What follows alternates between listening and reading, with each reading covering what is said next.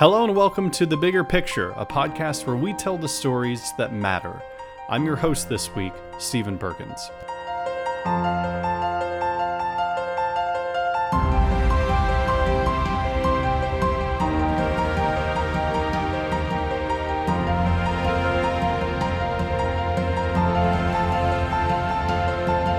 Nowadays, it seems as if the term constitutional crisis gets thrown around just about once a week.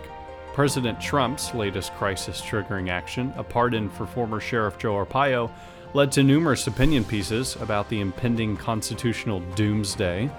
But to find a real and contemporary example of a constitutional crisis, look no farther than the Watergate scandal in 1973, during which President Richard Nixon's administration obstructed investigators and left the stability of the federal government hanging in the balance. It was a scary time for the country, seeing the president abuse his power and his legitimacy being questioned more and more by the day. But as scary as it was, I'm sure it wasn't as scary as learning of a president's death. That has happened a few times in our nation's history, most notably the assassination of President Lincoln and President Kennedy. But as significant as those deaths were for the country, none of them compared to the death of William Henry Harrison. In fact, President Harrison's death is the reason why we have a clear order of secession that we can be confident in today. This week, we're talking about John Tyler, the first VP to assume the presidency following a president's death. In history class, we often learn about President William Henry Harrison for the only real legacy he left behind, dying a month into office because he didn't wear a coat nor a hat during his cold and wet inauguration. His inaugural address, you may also know, is the longest to this day. The combination of these things make it no surprise that he died from a cold, thrusting Southerner John Tyler into the office of the presidency in April of 1841. Although the process of the vice president becoming the president is an albeit rare but rather easy transition today, back then, such wasn't the case. To put it simply, it sparked a monumental constitutional crisis that actually plagued the Tyler presidency throughout his term. You see, Article 2, Section 1, Clause 6 of the Constitution states what shall happen if the president is unable to serve.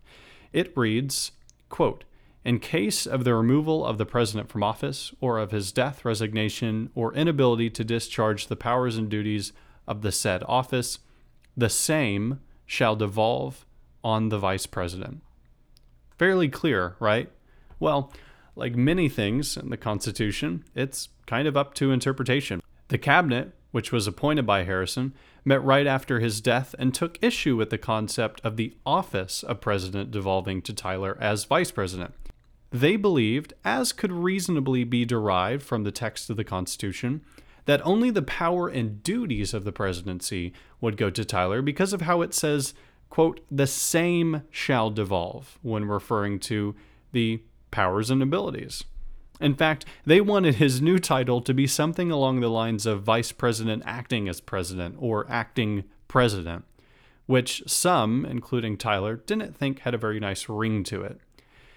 Harrison and Tyler were members of the Whig Party, and the party's leader, Henry Clay, a one-time friend of Tyler, considered him to be merely a regent.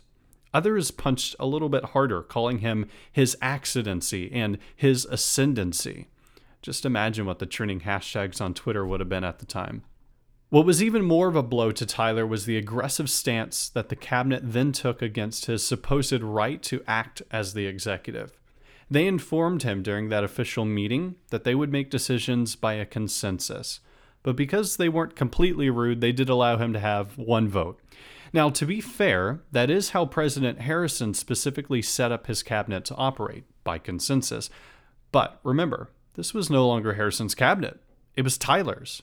Tyler, as you could imagine, did not agree with the terms of this proposed arrangement and demanded the full rights of the presidency, including the proper title without any asterisks or hyphenation. In his view, he was the president and the cabinet worked for him. He was not about to give up control to a group of people he didn't select. In his biography of Tyler, Robert Seeger shares the powerful words that Tyler had for his cabinet that day. Quote, "I am the president, and I shall be held responsible for my administration," he said. "I shall be pleased to avail myself of your counsel and advice, but I can never consent to being dictated to as what I shall or shall not do.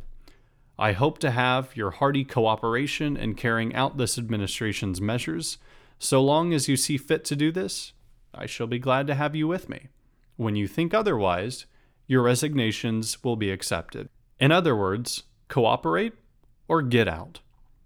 Before we move forward, let's go back for a moment and talk about the cabinet. Like we said, Tyler wasn't going to be muzzled and undermined by a group of men he didn't even select. So why didn't he just fire all of them and form a cabinet full of his allies? While the 1800s seems like a simpler time, political posturing and careful use of political capital were still very much important considerations, especially for a man like Tyler, who didn't have the confidence of being president yet.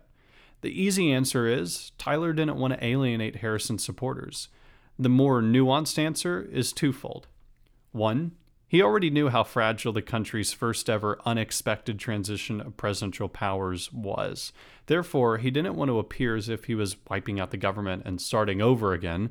He had to be careful. Secondly, the Whig Party at this time was becoming increasingly unhappy with Tyler. In fact, just like political parties today, things get complicated when you speak about the establishment figures and those outside of the party establishment. Tyler, in essence, was not the most popular Whig, but it's also fair to say he wasn't the most unpopular one either. His selection as vice president, interestingly enough, was largely by chance, not to mention a very messy process. Unlike how we view vice presidents today, that is, a heartbeat away from the presidency, back then, they weren't a big deal. After all, up until that point, no president had actually died or resigned while in office. So you can imagine the shock when Harrison does die and Tyler becomes, well, whatever it is he becomes before they agree to call him president. We'll talk in a bit about how they treated him after this. Nonetheless, as it is said in theater and politics, the show must go on. While Tyler and the cabinet had their disagreements, he ended up taking the oath of office and assumed the presidency. And when I say that he assumed the presidency, this wasn't because people finally agreed to his interpretation of the Constitution. And as a fun side note, Tyler was actually a strict constitutionalist. It's widely debated that had he been true to that, he would have sided with his cabinet's interpretation of the Constitution.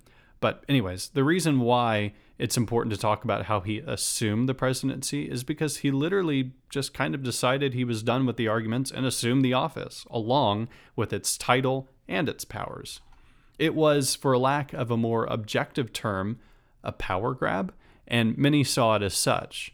Today, we kind of credit Tyler with expanding the powers of the president because of this. On April 9th, just 5 days after Harrison died, President Tyler delivered an inaugural address to Congress in which he shared his vision for the country and outlined an agenda that angered many in his own party. For one, it was an agenda that differed from Harrison's. Not surprising if you knew Tyler's background, but nonetheless, it was seen as inappropriate by Harrison loyalists. But the anger was primarily from the fact that he assumed the presidency the way he had. Congress was not a fan of how boldly he acted. Regardless, Congress did end up treating Tyler, for the most part, as the president, although they did try to induce measures that would refer to Tyler as vice president. One thing is for sure, you can't say they gave up without a fight. The 4 years that Tyler would serve as president were, to be quite honest, hell. He was kicked out of the Whig Party. His opponents, of which there were many in government, never really gave into the idea that he was president, and Congress tried to impeach him after he vetoed a tariff bill. He was the first president to have an impeachment resolution filed against him. While he survived the attempt at impeachment, he was never able to fully recover from a rocky start to his administration. In 1844, a tired John Tyler was up for re-election. Since he was no longer a Whig, he went to his old party, the Democrats, but at this time they didn't really want him. So like any self-respecting major party reject, he formed a third party, the Democratic Republicans. Ever heard of him? He would lose the election for obvious reasons, but that's not to say his entire legacy was doomed. To be fair, while we have mostly painted a dark picture of Tyler's presidency, there were some positives that came out of it. For starters, he annexed the great state of Texas in 1845 on his way out of office, which is why I am able to call myself an American today. He also worked with the British to end the dispute over our northern border with Canada, thanks to the Webster-Ashburton Treaty. While this story may all seem quite silly today, in 1841, this was a serious issue that really rocked the foundation of a relatively young country. There were legitimate concerns over how Tyler just basically declared himself president. While it is true that his actions made the presidency more powerful than it originally was, he also helped set in place a model of presidential succession that, although would not be legally recognized until the ratification of the 25th Amendment in 1967, did help 8 other times throughout history when a vice president had to assume the presidency. And for that, we tip our hat to President John Tyler. While he may be ranked consistently as one of our worst presidents, he wasn't totally useless. Well, folks, that's it for this first full episode of this show. We hope you enjoyed this week's story. If you did, please subscribe to the show on whatever app you use for podcasts. You can follow at Outset Network on Twitter, Facebook, and Instagram, and you can view all of our other podcasts by going to outsetnetwork.com. Until next week's episode, I'm Stephen Perkins. Thanks for listening.